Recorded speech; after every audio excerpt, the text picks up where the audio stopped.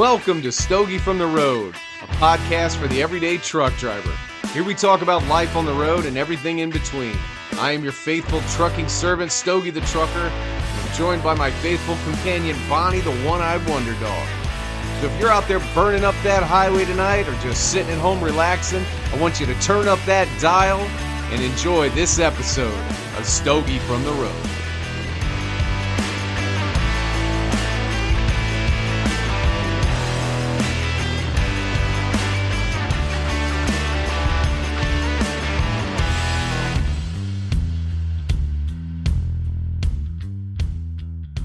Welcome back to another episode of Stogie from the Road. Thank you guys all for tuning in once again to the new podcast, Stogie from the Road. I am your host, Stogie the Trucker, and my sidekick, Bonnie, over here, relaxing like a champ. It's like she was born for this. It was like she was born to sit back, relax, and watch somebody else do all the damn work. Bonnie, honey, you're killing it. You're nailing it. Good girl. Guys, thank you again for tuning in. I want to take a quick moment to go over a couple things with you all.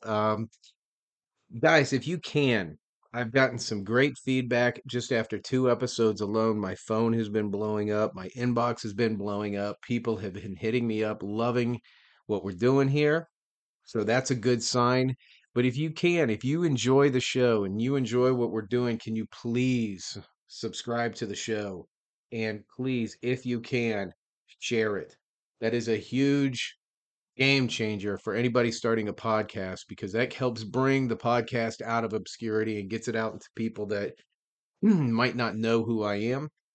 So just share it to your wall, send it to your friends. I don't care. Throw it out the window and see if it sticks to somebody's windshield.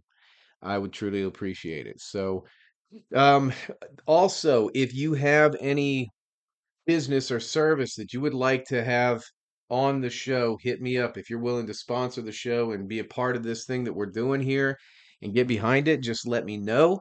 Send me a message on Facebook and we'll work something out. It's going to be one of those, you help me, I help you. You help me, and I'll help you. So, yeah, there's that.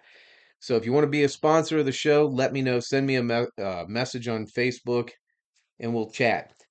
Lastly, we're going to also be starting in the next few episodes a thing called Stogie's Mailbag. Send me a message on Facebook. If you got my number, send me a message. And if you have anything you want to see covered on the show, if you have a question you want me to answer, write into Ye Old Stogie's Mailbag and we'll put it on the show. We can do anonymous or we can put your name on the show and give you the props that you deserve. So, again, keep an eye out for Stogie's Mailbag. Actually, when you see this, if you want to go ahead and get that started, go ahead and get that started. Send me a message after you hear this podcast, and we will cover it on the next episode. We're going to try to do these multiple times a week. At bare minimum, there's going to be a new episode coming out every week. So, with that being said, let's get on with the show, shall we? Let's talk about something. Let's cover this little topic here. And I want to clear up any questions that people might have. And the biggest question I have all the time is, what's Bonnie doing? I'm going to solve that little Scooby-Doo mystery right now. Nothing. Bonnie doesn't do anything. You see, Bonnie had a very rough life coming up.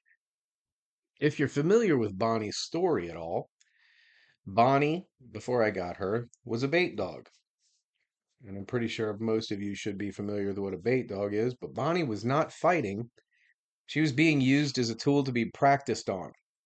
She was an absolute disaster when I got her.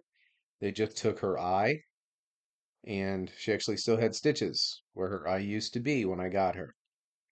So Bonnie subscribes to, I guess, the road less traveled now, which is the minimal amount of steps possible. Now, granted, when you see her, she is going to be a very happy dog and all kinds of pouncy happy and probably try to leave with you. She's the most kidnappable dog on the planet. Sorry, getting a sip of my coffee here.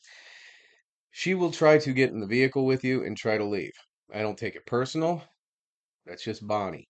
Bonnie's kind of more of a impulsive specimen, but she's a very, very happy dog. And in her free time, it either involves sleeping, eating, and shitting. That's what she does. She has her master's degree in all three of them. She does them well. She needs no help from me on any of it. That is Bonnie. So, yeah, that's what Bonnie's doing. That's what Bonnie's doing right now. Typically, like right now, I might have to take a break from this because typically when I'm trying to record, this is a very sensitive microphone that I'm talking in right now. Bonnie snores like a 53-year-old obese construction worker. Okay. It is intrusive, it is aggressive, and sometimes when she's snoring, it almost seems like she's trying to piss me off. But I know she's not. That's just Bonnie. But yeah, so folks, everybody's always asking me all the time what Bonnie's doing. I guarantee you, more than likely, you are going to get the answer that she is sleeping, eating, and or shitting. That's what Bonnie does. That's her role here at Taylor Transport. If anything, eye candy, and I'm her glorified assistant at this point. Yeah, I know a lot of you people think that is just hilarious. Hell, it's funny to me too. I didn't realize after all these years of hard work and overcoming adversity or everything like that, I'd basically be an assistant to a one-eyed. But you know what, folks? I wouldn't have it any other way. I love the little lady. She helps me in more ways than I could possibly describe when it comes to my day-to-day out there on the road. I talked about in the last podcast how she fills that void of loneliness when you're out on the road and teaches me to live in the moment, you know? The dog is happy all the time, and if she's not happy, she's in desperate pursuit of happiness, relaxation, and honestly, excess. You know, again, the dog that eats a half a rotisserie chicken in less than a minute and a half is frankly, I'm surprised I got mad. Actually should have been impressed. I couldn't even do that. So, but let's go on to another few things here. Let's talk about we have this upcoming truck show season coming up, and we're going to be going to as many of them as we possibly can. And one thing that I look back in retrospect on the last few truck shows was the amount of attention Bonnie got, which was fantastic. But you take that in combination with Bonnie's history. Bonnie is a very unique dog. Okay. She's a very powerful dog. She has a tainted past like most of us. And if things don't go right, the stakes are pretty high as far as Bonnie possibly getting herself into trouble. You know, she's great with my other dogs, perfectly fine. But when we're at a truck show and she sees another dog, it's like, it's go time. To where my response is usually, Bonnie, we're not doing this. And give you an example here. She doesn't listen to a word I am saying in those moments. So, that being said, I have to keep a pretty short leash on her in public places. I'm not saying that she's an aggressive dog, but you don't take chances with a dog like that, especially one that you love tremendously and is a massive part of your life and a huge part of your heart, and you rely on deeply for the the companionship of her. She's like my child. I'm not going to let my child just run in the highway. You're never going to see me let Bonnie off her leash and let her run. And you could be like, some of you bleeding heart butt heads out there be like, oh, I can't believe it. You keep her locked up like that. Well, okay, well, you take that in comparison to, say, if she latches onto your little Shiba Inu and tears her leg off, if God forbid, which I doubt she'll do, but I'm not willing to take that gamble, then my dog gets put down. That's like putting down my child. So that's my mindset is I live in a constant state of protection to save Bonnie from other things or save her from herself. So that leads to my point for those of you who are going to see Bonnie at this upcoming truck show season. when I have those moments with Bonnie to where I have to be relatively hurt with her, to where I have to be like, no, you're not doing this, physically sit her down, make her look at me. That's all done for a reason because I spend 365 days, 24 hours a day with that dog. I know her as well as she knows her, and if not better than she knows herself. So we have a process. So when you see me making her sit down and I get you, some of you ladies do this all the damn time. Don't do that. Stop being mean to her. Shut the hell up. Stay in your lane. Don't tell me what to do with my dog, you dumbass. Deal with this shit on TikTok all the time. It is exhausting. I have had people chew my ass on TikTok for how long her nails are, for her collar, for her all that shit. But I get, honestly, the good outweighs the bad. 9 times out of 10, everybody's like, dude, that's your dog. You take care of that dog. You know that dog better than anybody. Most of you are great. But if you come to us at a truck show, then please just follow my directions when it comes to interacting with Bonnie. Because frankly, most of the time she's like a shook up beer can.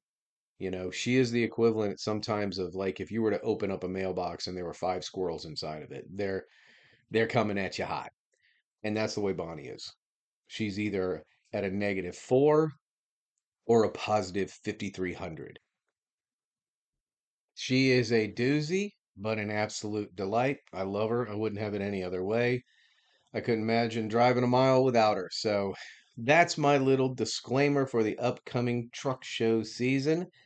And I hope to see you guys all out there. Um, we're really, really going to put our best foot forward this year when it comes to the truck shows. We're excited about it. We're excited about seeing everybody there and playing the win, you know, just putting on our best show and making sure that Bonnie is getting all the love that you guys want to give her. So we're kicking around right now. And let me know what you guys think when you guys listen to this and send me a message or comment on Facebook about it. What I'm thinking about doing for every truck show to raise money for charity is set up a kissing booth. Come up and pay $5 or whatever and get a kiss from old Bonnie. She'll be sitting behind a table, and there's nothing like a good old smooch from a happy little husky one-eyed pit bull. I'm telling you, trust me, it's fantastic. She's got tons of love to give, and I'm sure she could raise a ton of money for a worthwhile cause for whatever truck show we are at.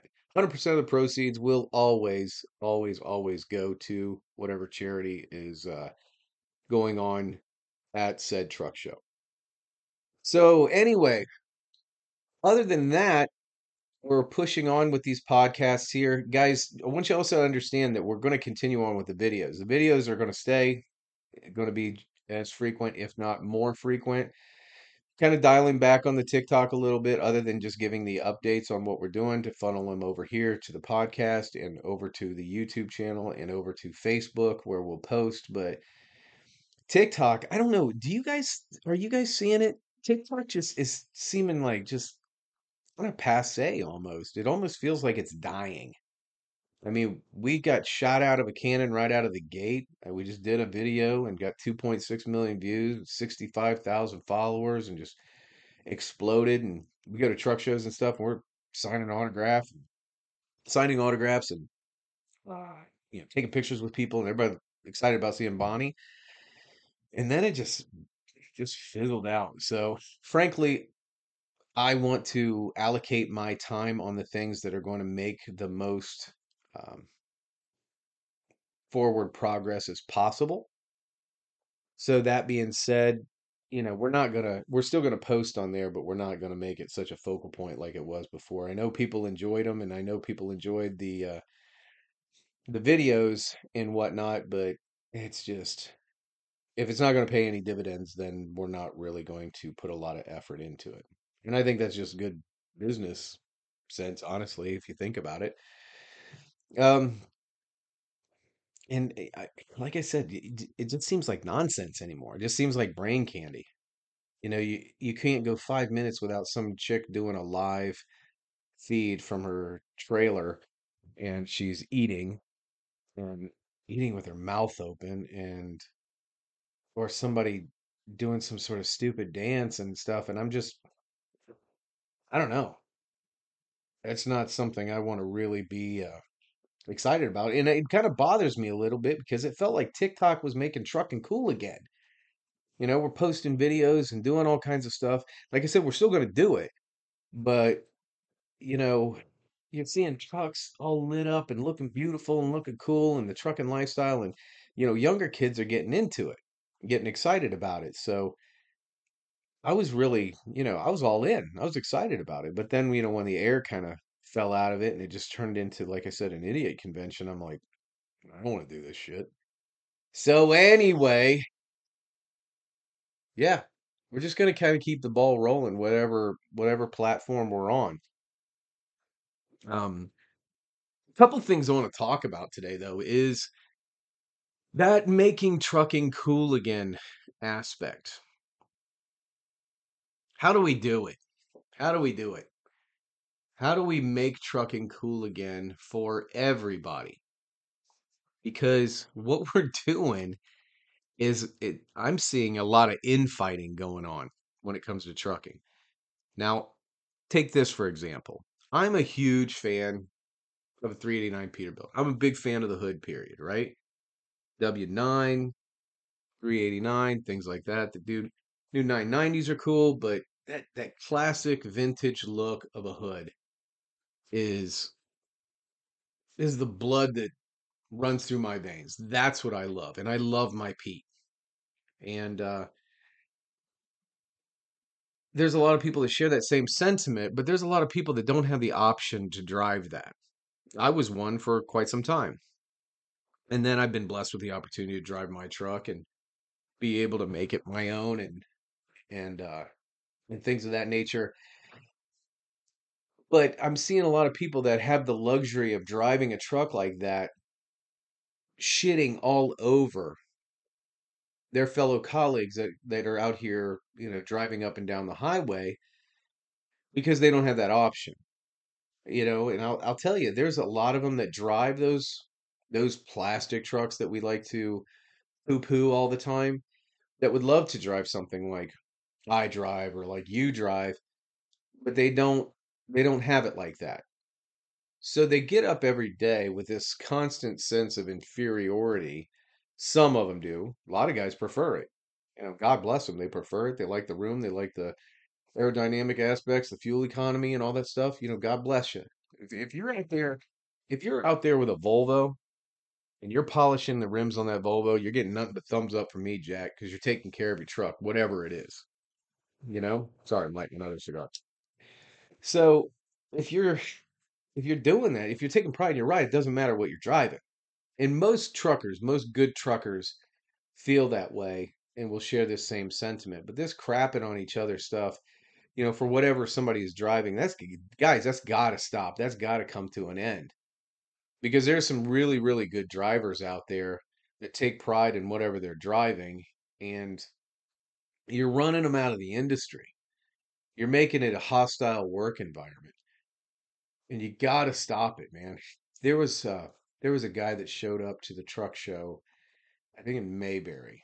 I think was where we were. Yeah, it was Mayberry truck show. Great, great truck show. Rained that weekend, but a lot of people showed out and showed well. And this guy showed up and it was a company truck. And I'm not going to say what the company name was on it, but he showed up, plain Jane, company truck, plastic. I think it was a Cascadia, right? And there was nothing but murmuring and people talking shit and what the hell is he doing here? What the hell is he doing here? His truck was clean, super clean. Treads were clean, airbags were clean, show quality, or like right off the showroom floor. But it was a nondescript Freightliner Cascadia company truck. And I didn't say anything. I listened to people talk shit about it, especially there's a crew of people that were standing next to me. I didn't know them, but they were talking shit.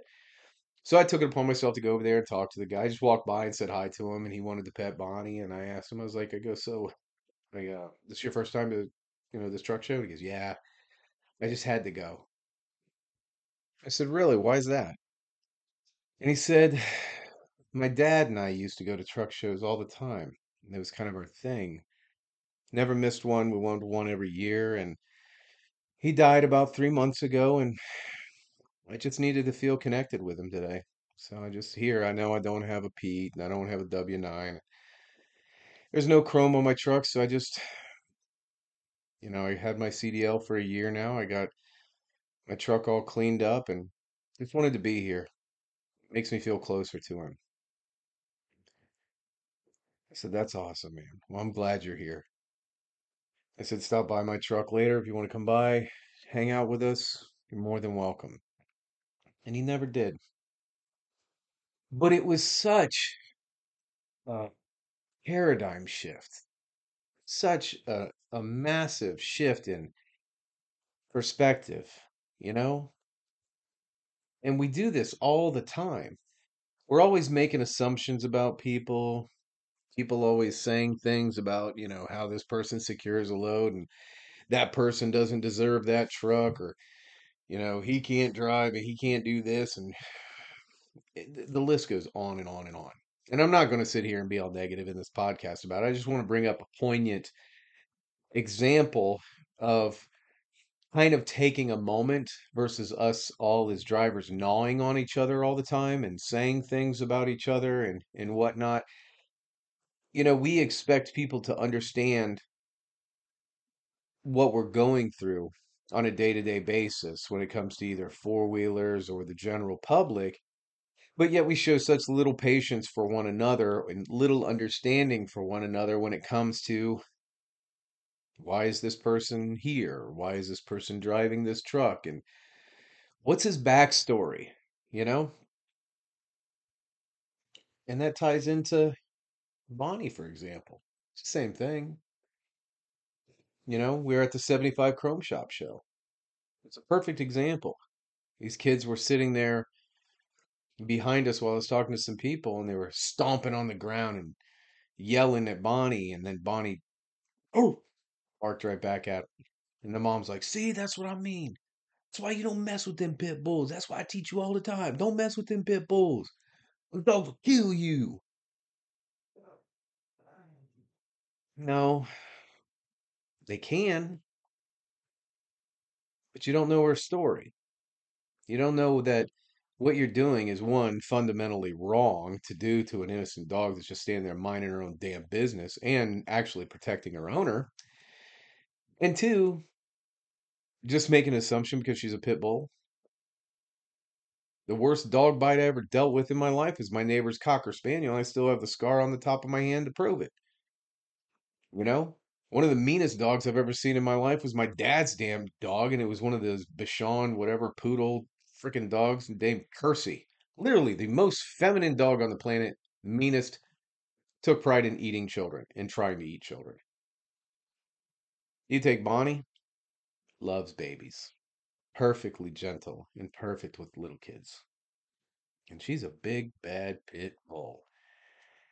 So the same goes for the person driving the plastic truck. That person probably lived their entire life thinking about nothing but trucks, living for the moment to just drive a truck. Didn't care what kind of truck it was, just want to be there amongst everybody. Probably spent a lot of time going to truck stops just to hang out, kind of like I did before I became a truck driver. Just wanted to be there, go walk through the parking lot. I didn't even have a truck to put in the parking lot. I used to go to the TA over there in Cartersville, park my car in the parking lot over there in the front. And let's take a little stroll, take Bonnie with me and take a little stroll through the parking lot just to look at the trucks and imagine what it's like to be a truck driver. And now here I am living what was once a dream of mine. So you don't know if that person's in the first chapter of their dream, yet you're making an assumption about them. You don't, they're not, their story hasn't been written yet. You don't know what stage they are in the play of their life. This could just be the forward section, like that's in a book. That's setting the pace for the story of their life. Because at the end of the day, you have the ability to write your own story. You have the ability to be your own hero. You know, there's a saying, be tolerant with others and strict with yourself. That's twofold. Be tolerant with others and strict with yourself. I could go off on a tangent and rant nonstop about my issues with other people in my day to day dealings. And every amount of effort that I spend doing that is effort wasted. It's effort that I can put into the development of myself to be a better version of me than I was yesterday. You know, really becoming a student of, I don't want to use the term personal development or self growth because I sound like some heady psychoanalytical bullshit self help type of guru type of rhetoric that I'm not inclined to be a part of. That's not what I'm setting out to do. It's just mainly opening up a dialogue about the things that I think about from a day to day perspective. But with that being said, you can't help but think, what can I do to make a difference if you are in that mindset? I know that 99.9% of the truck drivers that have been doing this for any amount of time or just getting into this sit back and think, what happened? What went wrong? And I hope that most of them think, what can we do to make it better? You know, really, really ask yourself that. What can we do to make it better? What can I do to make me better? And if I make me better and I'm a part of this thing, then I make the whole thing better. You know, one of my favorite new authors now is David Goggins. And he has a quote saying, you are in danger of living a life so comfortable and soft that you will die without ever realizing your true potential. I wonder if that's why a lot of the people that have been in this for a while and have let themselves go across the board, physically, psychologically, spiritually, that if they're sitting back going, I blew it. I have one shot. We have one shot to do this. We get to go on this ride, this little Six Flags ride called life, one time. Now we're going to do it. And that when I started thinking like that, I met a man a long time ago. He was an author named Bo Lozoff, and he specialized in people overcoming adversity, people, getting in trouble and falling down in life. And then he wrote a book about, the change in that. And he really changed my perspective on my own self-image, on how I look at me, you know? And it made me be more critical of myself and start saying, and being hard on myself and saying, are you better today than you were days ago? Or you were better today than you were years ago? That's one reason why I moved away from my hometown and why I don't go back. Because I went back after 15 years, I think. I went back after 15 years of being gone from my hometown. And by and large, a lot of people were very happy to see me and very kind. But there was always this underlying undertone of, oh, yeah, I remember this and I remember that. I went back and saw my old man. And I mean, he actually, one time we were talking, and him and my stepmom brought up things about how he used to not clean my room. I'm like, you're still hung up on that shit? You know? And when I realized that I had to get away from an environment that wouldn't let me get past the ceiling that they were willing to have over my head and realize that I was in control of that ceiling that was over the top of my head. I realized the potential that I promise you, if I would have stayed there, never would have been able to experience a minute fraction of what I've achieved in my life.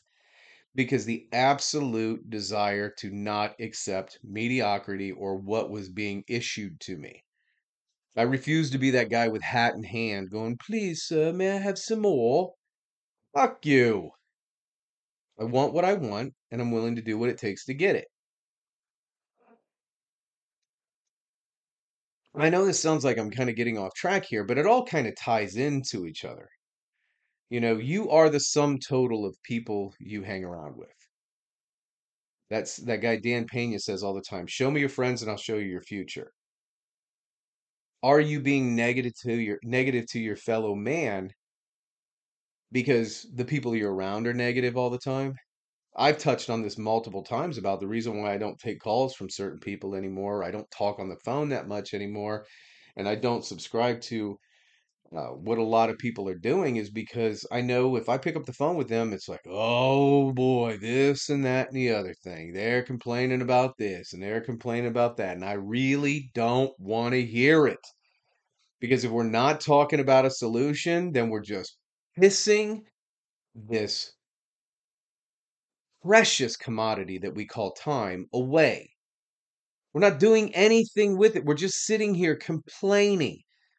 We're not problem solving. We're not concentrating 99% of our effort on the solution and 1% on the problem.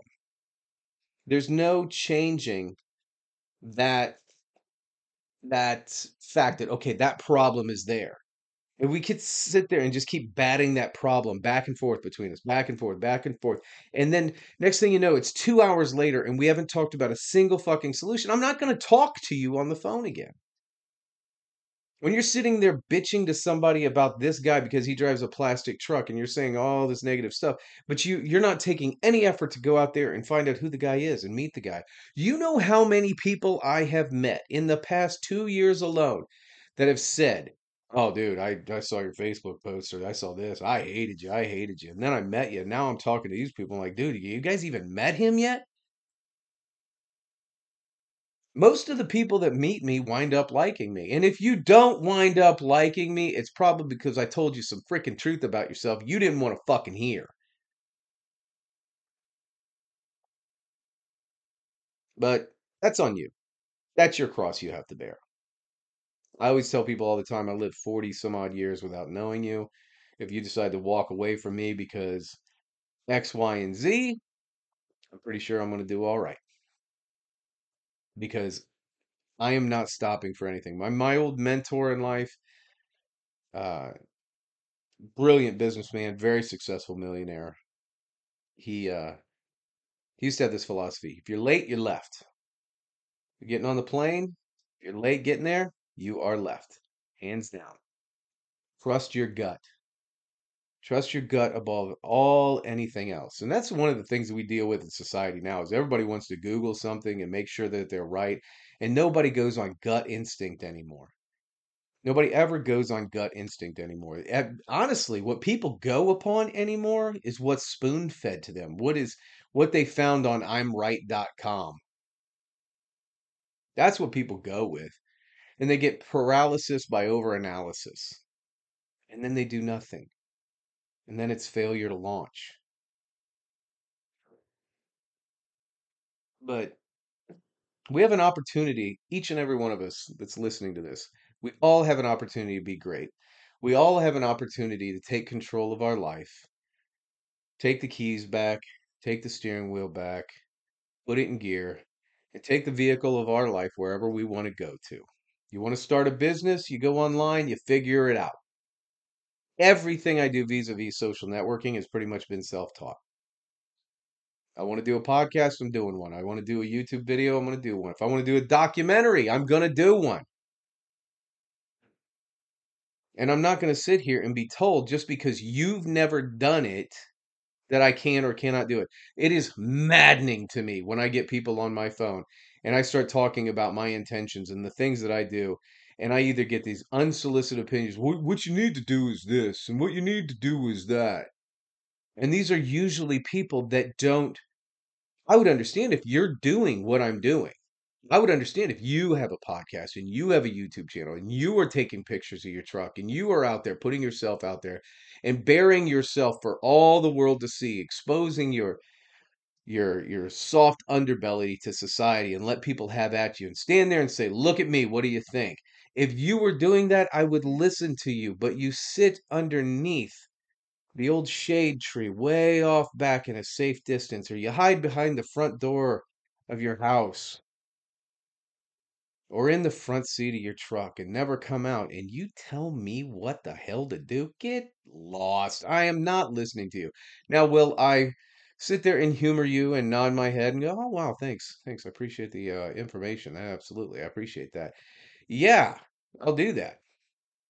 And if you do it enough, then I'll have to be a little more forthright than that. So I don't have to endure your endless blathering nonsense. So, but that goes along with me too. If you do not like what I have to say on this podcast here, it is a very easy fix, folks. Don't listen to it. Find a chair and go fuck off in it. Period. I'm going to talk about whatever I'm thinking about. I'm going to talk in this podcast like I'm talking to a friend. That we're sitting around having a cigar, having a couple glasses of scotch, sitting in a couple comfortable chairs, and have these little campfire chats with you guys and talk about whatever comes to mind and then go from there and see where this goes. And if nothing happens, nothing happens. If something happens, great, great, that's awesome. But at least I tried. It's not going to be easy. It is nothing about anything that I'm doing is going to be easy. You know, there's that saying, difficulty is what wakes up the genius. Well, how many unrealized geniuses are out there that have never reached their true potential because they're too afraid of difficulty? Well, difficulty could be trying to endure a job change, a residential change, all the way to starting a YouTube channel and getting people that constantly hammer on you, telling you to shut up. Difficulty is dealing with 2 years of naysayers, haters, and bullshit about what you're doing and answering them back with a fucking podcast. And you know what you get when you do that? When you bear all in the face of adversity, you get one, the hope for success and the possibility for success. Two, when you reach a level of success, you get a thing called confidence. And when you get a thing called confidence, then that is the fuel that you use to go on to your next endeavor. One of my favorite quotes, and I know I'm doing a lot of quoting here. I had a couple in front of me that I write down from time to time that I keep on my desk, but one was, man cannot remake himself without suffering, for he is both the marble and the sculptor. If you don't like where you are in your life, change it. If you do not like your plastic truck that people keep busting your balls about, then you roll up your sleeves, you dig, you scratch, you claw, you find the place that has what you want, or you go out and get what you want on your own. And you can't say that it can't be done because I did the first part of it. I was not satisfied with where I was and how I was treated, and I didn't like the equipment. I didn't like anything about it. And there was this one place that I used to go on their Facebook page day after day after day, and I would look at their trucks. And then I would go up to MHC in Atlanta and I would see their trucks that they would take out of the fleet and sell as used trucks up there. And they were the end all be all. Big W9s. I remember it was like a gunmetal grayish W900. Beautiful bass boat sparkle. I stepped up on the step boards on it. It was a Saturday or a Sunday. They were closed. And I looked in that truck and I just fantasized about what it would be like driving that truck. And it still had the Taylor logo on it. I researched them. I called them. I was told I didn't have enough experience yet. Try back in 2 years. And I called. When my time was up, when I was eligible, I called and I prayed and I hoped and I got my opportunity. And the thing is it's like buying a house or buying a car. When you get an opportunity like that, the easy part is getting it in the grand scheme of things. The easy part is signing your name on that deed or signing your name to that lease agreement or that financing paperwork or whatever. The hard part is keeping it. That's where the work comes in.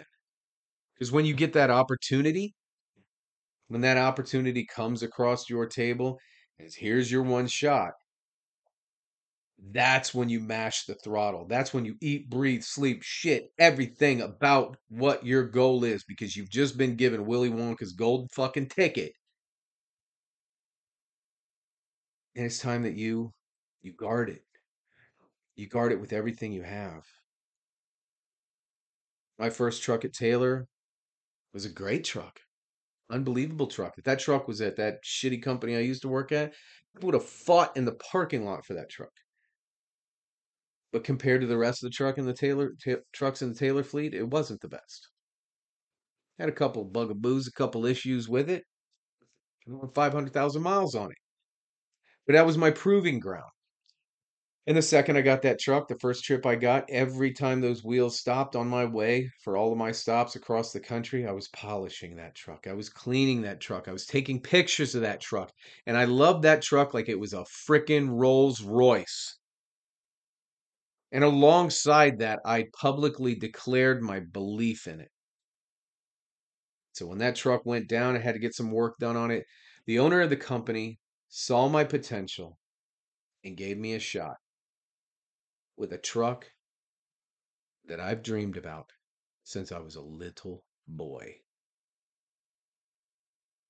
And ever since the days I got the keys to that truck, I have spent every waking moment taking care of it like it was brand new, giving it everything I have, doing everything I possibly could to make sure the owner of the company did not look at me and say, well, you pissed away that opportunity. And you're not getting another one after that. And I see guys do that all the time. They get an opportunity, a chance with a beautiful truck in our fleet. They get it. And they get that bullshit attitude. This is just a damn work truck, man. That chrome don't get you home. They don't pay me to polish no truck. Okay, asshole. That's great. Don't bitch when your next truck ain't great. Don't bitch when you don't get all the stuff and all the bells and whistles that you want on it. Don't complain because you just been handed a $250,000 machine and you hand it back to the boss to where it's freaking all beat to hell, and then he's going to take a bath when he decides to sell it and put another truck in the fleet to replace it.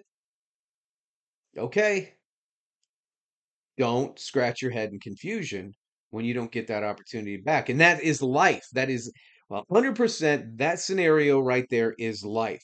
Sometimes you only get that one shot, and it goes to the people you surround yourself and your belief system and your core belief system and what you're planning on doing. You get that one shot and you're hanging around with a bunch of negative assholes and you're bitching and pissing and moaning about other people and you're taking your eye off the prize and looking over the fence at that guy's truck and making fun of him while you're not looking at your own truck and not doing your own shit. And next thing you know, opportunity slips through your hands and you're sitting there fucking confused on why it did. You're sitting there after you deal with a bunch of adversity and you're given an opportunity to have exactly what you asked for, exactly what you wanted. And then when you get it, you bitch about it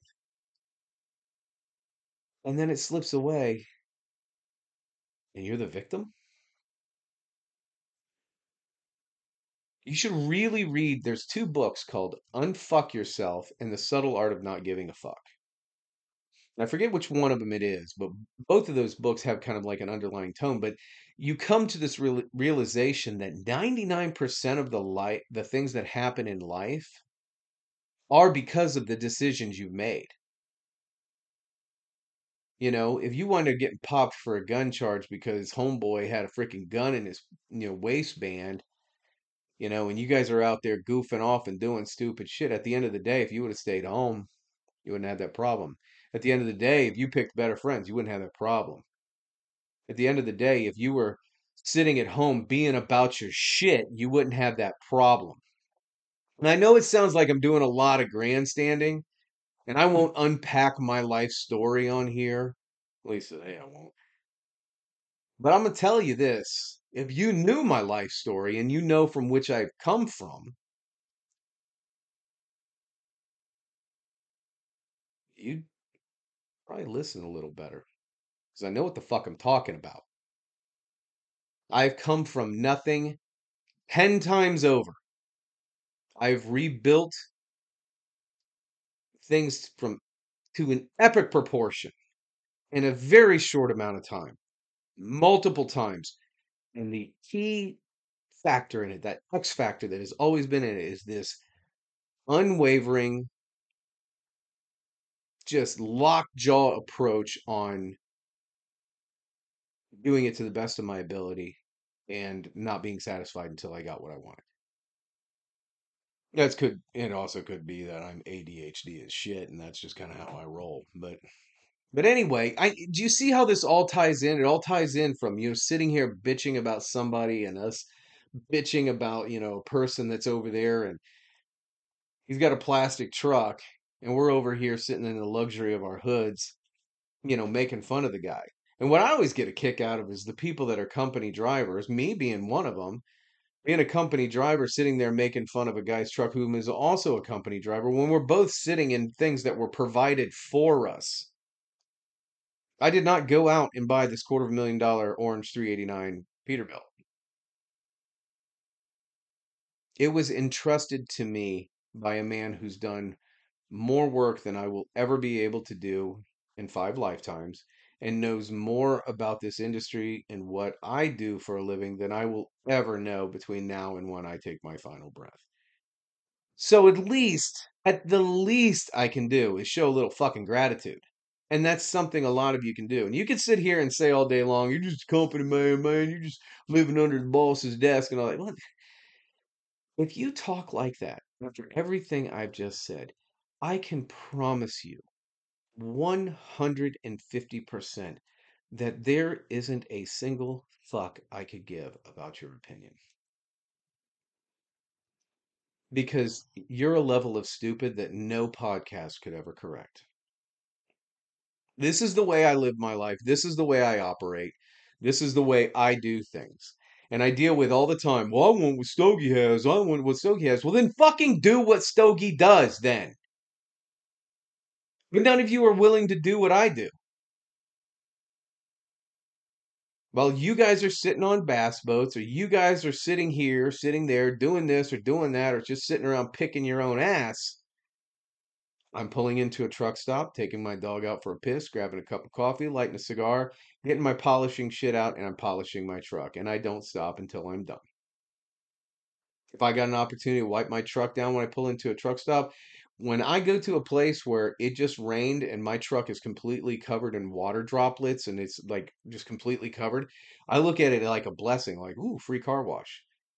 Because I get out a couple rags and I use that rainwater to basically wash my truck by hand. At least get the residue and the salt and the bullshit off of it. You guys bitch about when you can get to the next blue beacon. Or just bitch, oh, I ain't taking pictures of my truck. It's too dirty. I can't even look at it. Get your fucking ass out of the truck and do something about it.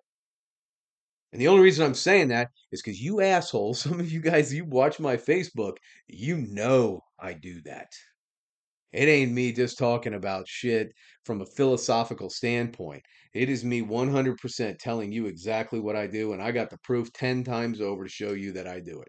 So, fight me. I don't give a shit. Anyway, hold on. Let me light my cigar. So, that being said, that's where I'm coming from today. Just a little time to sit back and reflect and think about where you've been, where you're going, what have you done, and what do you want to do. I always tell people when they used to come into my cigar shop, I'd tell them cigars are great. I'd see guys come in, they worked all damn day, they light a cigar, they plop down in that chair, lean their head back and look at the ceiling tiles and just go, hmm. And you think, where have I gone? What am I doing? Especially us as men. What have I done? Where am I going? How do I get there? What do I have to do to get there? And you just think and you sort it out. You think it through. For me, a cigar helps me do that. Makes me sit down, take it easy. You never see anybody doing jumping jacks smoking a cigar. It's a sit down, contemplative type of thing. And you stare off at that 100-mile stare and think about your next move and how you're going to get there and what you're going to do to get there. How can you make it all work for the benefit of what you have in your mind as a dream and turn it into reality? But sitting in a round table full of a bunch of guys bitching and not doing anything about it serves me no purpose. I might as well be off in the corner punching myself in the face, frankly.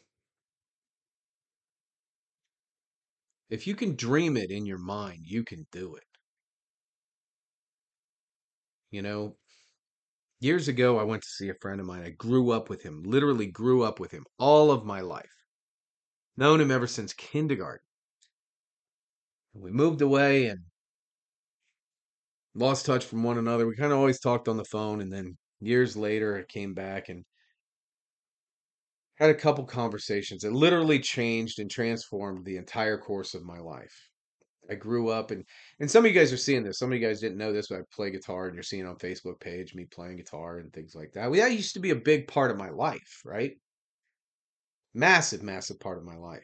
My parents divorced at a very young age, and my dad's response towards fatherhood was basically getting me any amount of musical gear that I wanted, and he supplemented that like a babysitter for me. How parents nowadays give their kids an Xbox and say, "Here, go play with this. Get the hell out from under my feet." Same thing, but dad did it with guitars and amps and whatnot.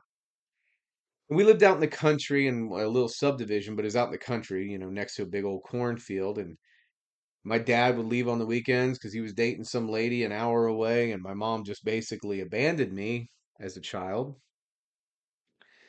So come Friday nights, and most days during the week, because my dad worked second shift, I'd come home from school to an empty house. All I had was guitar. On Fridays, dad would leave a couple Red Baron pizzas in the kitchen for me, and that was my food for the weekend, and he would leave and not come home till late Sunday night, and then Monday we'd do it all over again. Get wildly pissed off when I put my guitar down and go blow something up in the backyard or accidentally start a fire in the garage, but hey, I'll get your attention, old man. But that guitar was more than just a guitar to me. It was my only friend. That was the thing I would tell my secrets to. That was the thing that would make music that would I always say music is what feelings sound like. If I was angry, I'd play something angry. If I was sad, I'd play something sad. And then I got good at it. I played in my first blues bar. I think it was 12, 11, 12, 13, and got good. So going back to seeing my friend, when I moved to Atlanta and saw my friend that I've known literally in my entire life, we were sitting there one day and he was asking me, he's like, "Do you play guitar anymore?" And I was like, "No, not really. Got kids. I can't." And he was like, "Why, dude? You were good." I said, "I don't know, man. I just kind of gave up on it." He goes, "Dude, I used to tell my dad all the time you were going to be a rock star. You were going to be a rock star, man. My dad used to tell me all the time, that boy ain't going to do nothing but play in a fucking hillbilly bar and ain't going to ever amount to shit." And I tell you what, folks, when I heard those words out loud, That felt like acid in my veins. My face got hot, red hot, pissed off hot. And I vowed from that moment, really, motherfucker? All right, I'll show you. And at that time, I was about 120 pounds overweight. I was so heavy that my belly came past my knees. Started doing P90X, lost, I think, 120 pounds. Went and bought a little cheap piece of shit guitar because I had no money, had barely any money at all. Little piece of shit guitar, started practicing. And it was crazy. My brain knew what to do, but my hands had no clue. They just atrophied. And I practiced and I practiced and I practiced. And then I met a friend who is a, I'm not gonna say who it is, but he's got a couple Grammys. And he wound up gifting me all kinds of gear, professional quality touring style gear. And then I freaking punched it even farther. Practiced, lived and breathed it. And then I got an opportunity to play in a band, a very well-known band in the Atlanta area, and did well with it. And that band disbanded. And I started turning into kind of like a little bit of a hired gun type of deal, somewhat, for a very small amount of time. And wound up getting in another band that had a European tour coming up. And next thing you know, I'm hanging out backstage and I'm drinking with frickin' Motorhead and watching bands like Slipknot putting on their jumpsuits before a show and hanging out with Anthrax and meeting Five Finger Death Punch. And on we go. And I reached a level of quasi faux rock star level success. And man, oh man, did it feel good. Signing autographs after a show. I remember one time my son, he's 29 now, he was in the audience and I was up on stage. We're playing the Masquerade in Atlanta up in the top floor they called Heaven, and big show, people as far as I could see. Couldn't see the back of the crowd. And I looked at my son from on stage and we're rocking out doing our thing and I pound on my chest and I point to him and the guy in the audience goes, "Do you know that guy? Do you know the guitar player?" Zach looks at him and goes, "Know him? That's my fucking dad." I'm like, "That's your dad?" What a great moment that was for me as a father to see that, you know? Now I guarantee you that, some of you, I could have lost you with that, but that's a little story. That's just a small, brief snippet of how I feel as far as what I've done. But that same friend, he told me one time when I came back to Atlanta before I lost the weight and before I, became a musician and did the things that I did that I'm happy that I did. It's I don't regret it. I enjoyed it. Moving on to bigger and better things now, correct? But him and I were sitting on the back deck one day, and like I said, we went to kindergarten together, and he's in the big, beautiful new construction house that he built, traveling all over the world with his career. And I was sitting there, we were having a couple beers, and I was just sitting there like, boo-hooing my life, like, God, look at you, man, and look at me.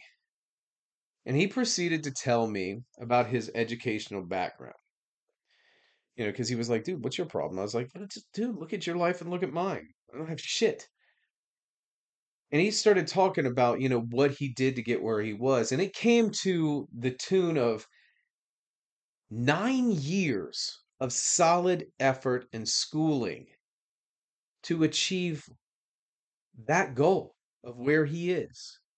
9 years after high school alone, not considering the 12 years prior to that he busted his ass while I was off playing grab ass with Susie Rotten Crotch and doing stupid shit and keg stands and beer bongs and whatnot. And he never deviated from that course. And he reached a level of success. And he said, dude, tell me what you've done in your life where you've spent 9 years with unwavering, focused effort on one objective. You can't, can you? And again, it was like, oh, bam, gut check. So that's the summary of what I'm talking about here is just this unwavering focus on if you have something in your mind that you want to achieve and that you have something you want to do, and a place where you want to be, then lock into it. Like Bonnie, bury your teeth into it, shake it to the ground into submission, and make it your own. That is all you have to do. And don't let anybody get in the way with it. Don't let anybody make you deviate from where you're going. Don't let anybody tell you you can't do it. Write your own fucking ticket, punch your own fucking ticket, get in that vehicle of life that you have and go to where you need to go. And what anybody else thinks, especially the ones that are publicly declaring that they have no intention to do anything but the bare minimum. And if you notice, if you really take notice, the people that say this shit, this negative shit, there will always be that commonality of mediocrity with them. You'll always see that. Almost always see that. And if they're successful, then they're just insecure as shit, thinking that you are going to steal their thunder. But at the end of the day, that's still a public declaration of mediocrity because they want to do a certain level of work. And if you come in doing the same level of work, then that means they're going to have to punch it up or do more or race you. Jack, you get on the freaking treadmill with me, man. I tell you what, I'm going to be dead before I get off the treadmill if you're racing alongside of me. You want to run with me? Run with me. If you want to see if you can beat me, man, come on.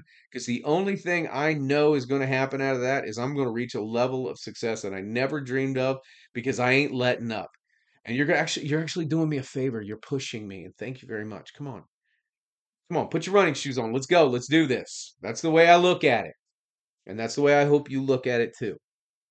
Let's all go and be successful together. There's plenty of room at the table in this life.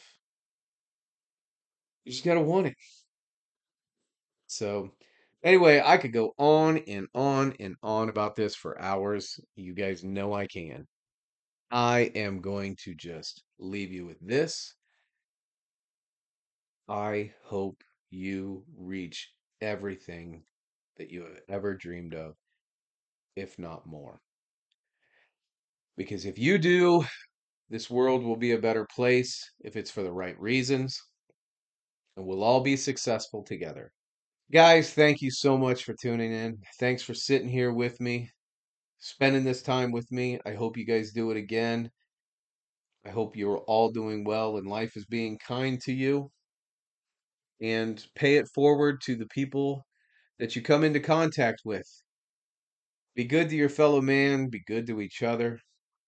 And again, folks, if you like this episode or if you like the other episodes and you believe in what we're doing here, please share, subscribe, share it with your friends, share it in your favorite Facebook page if it applies. Send it on to the people that you care about, that you know will listen to it, and help this thing get off the ground. Again, write in if you have questions or things you want us to cover. If you want to be on the show, you want to talk about something, I'm opening up the doors for dialogue on it. And I can't wait to hear from you guys. Guys, I hope you're happy, healthy, loving, and living life. And old Bonnie and I will see you on the back hall. Giddy up.